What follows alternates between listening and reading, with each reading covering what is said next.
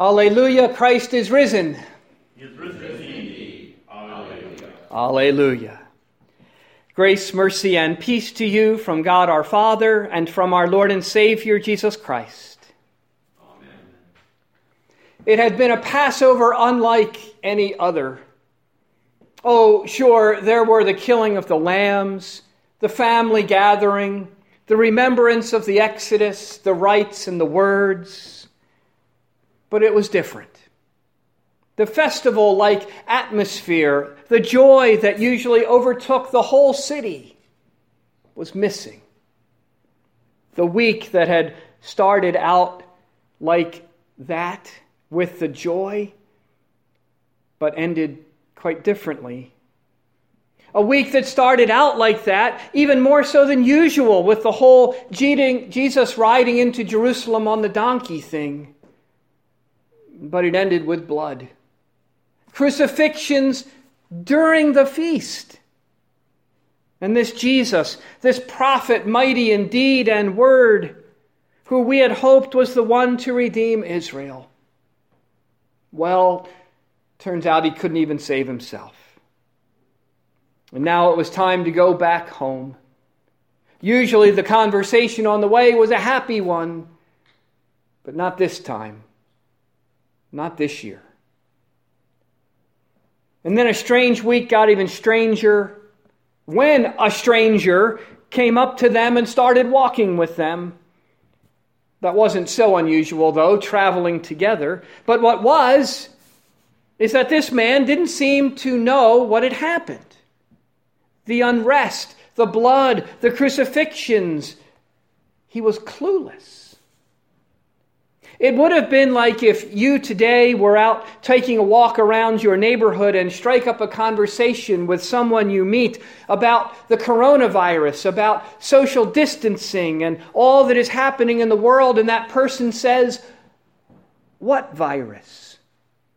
Social what?" It's inconceivable, isn't it? Everyone knows. It's impossible not to know. And it was the same way in Jerusalem. Everyone knew what had happened. It was impossible not to know. The Jerusalem rumor mill had been in high gear, the carrying of crosses through the city at one of the busiest times of the year. Jesus had been crucified on the main road. You couldn't miss it. Yet apparently this man did. How? They did not know. Now, of course, this man hadn't missed anything. He had been right in the middle of it. It all had happened to him. He knew better than they did.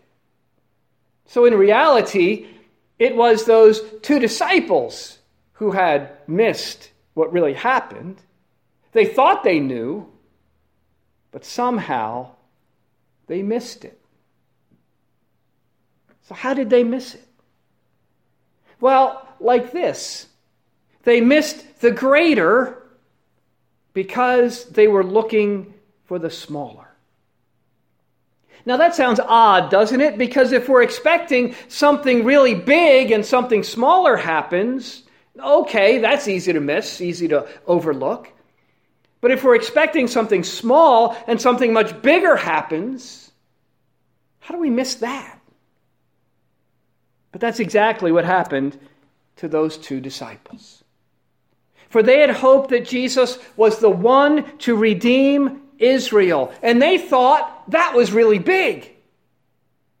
Turns out that was really far too small. For Jesus had redeemed Israel, but not just Israel.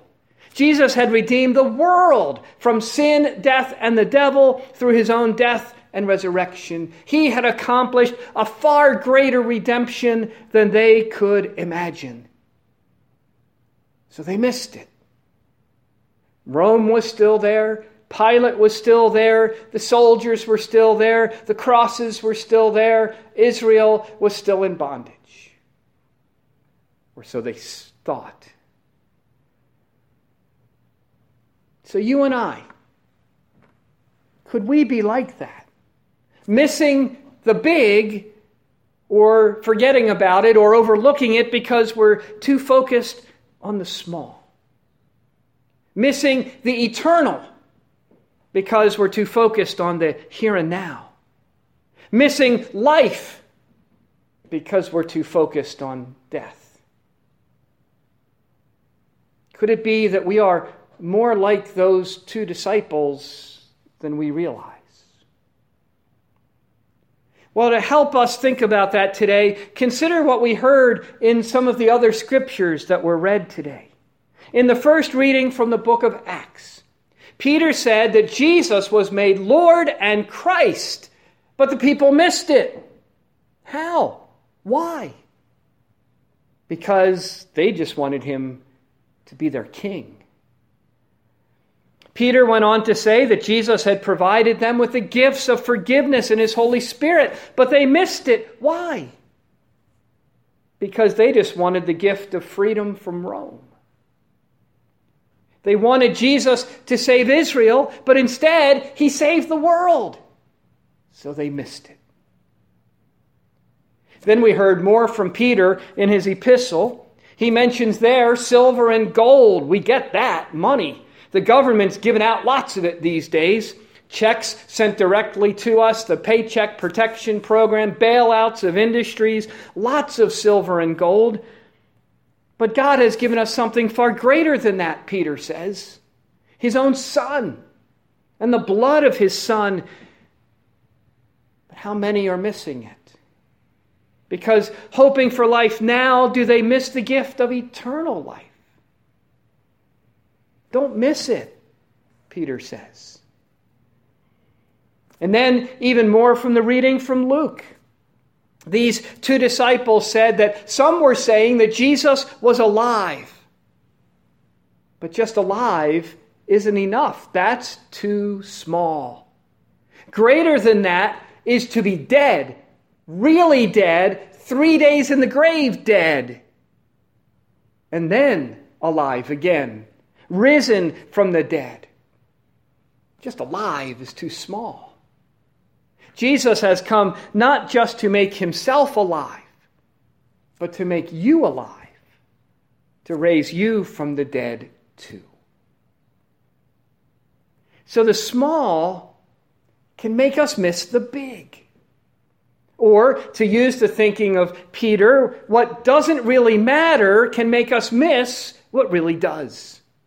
For the stuff of this world and life, Peter says, is like the grass and the flower of grass. It is passing away. It doesn't last.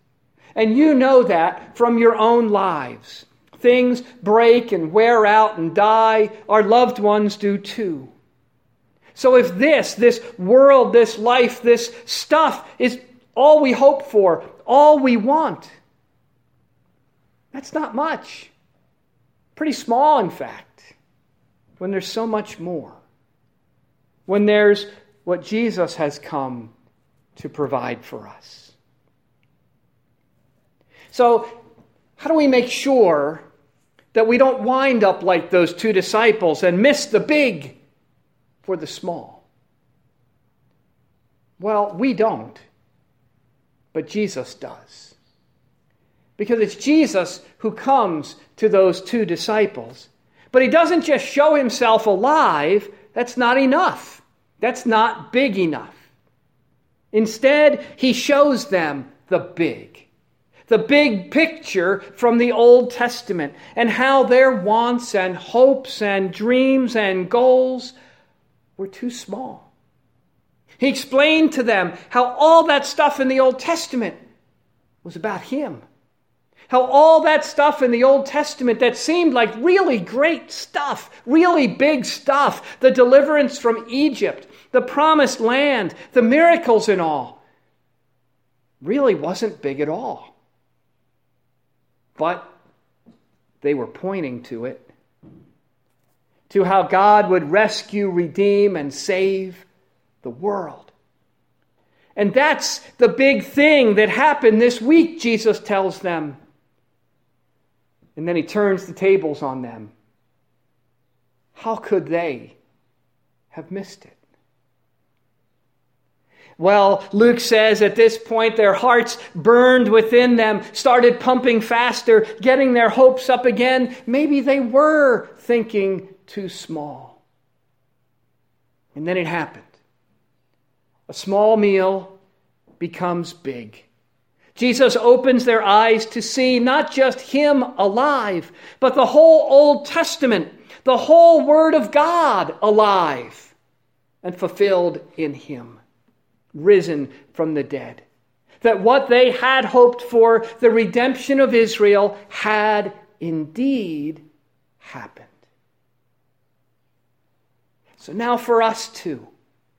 It is Jesus coming to us and his word coming to us that will help us know what the big stuff is. Our eyes, our ears, our hearts, and our minds will fail us, and the devil and the world will try to deceive us and mislead us into thinking what is small is big.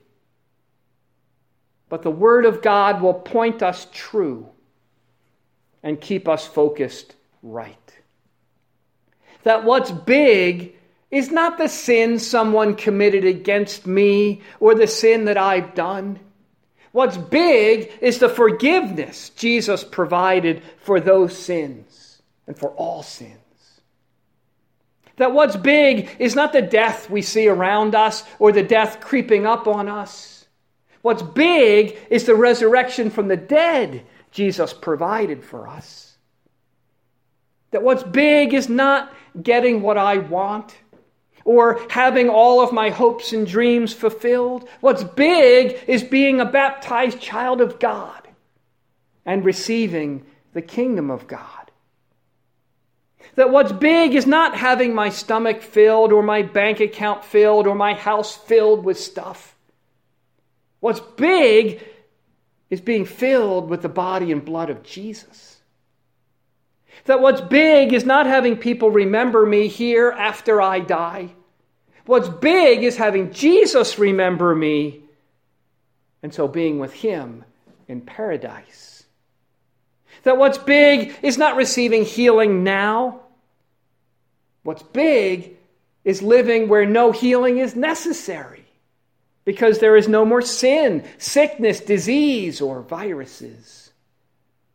That what's big, as Peter referred to, was not being in Jerusalem on the day of Pentecost and having a tongue of fire on your head.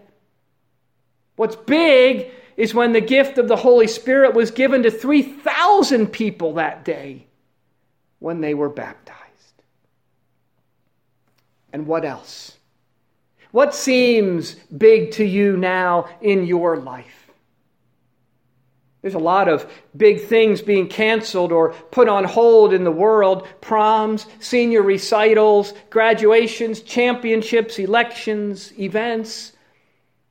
And they're important. And I hope that one day we'll get to enjoy them all. And God wants us to enjoy them all and all the creation that he has given to us. But don't miss the big for what is really small. These things will come and these things will go. But the word of the Lord remains forever. The word spoken and fulfilled. The word made flesh. The word dead and risen. The word who sits on the throne and now lives and reigns for the good of his Christians and his church. Focus on that. Focus on him. And the rest will fall into place. If you focus on the small, like those Emmaus disciples, you might miss the big. But if you have the big, you'll have the small also. And true joy. Joy that will last through time, through death, and to eternity. The joy that Jesus brought to those two disciples on the road to Emmaus, and the joy he brings here for you now. Joy, even in this Easter season that has been unlike any other. For Christ is risen. He is risen indeed. Alleluia. Alleluia. In the name of the Father, and of the Son, and of the Holy Spirit. Amen. Now the peace of God, which passes understanding, keep your hearts and minds through faith in Christ Jesus our Lord.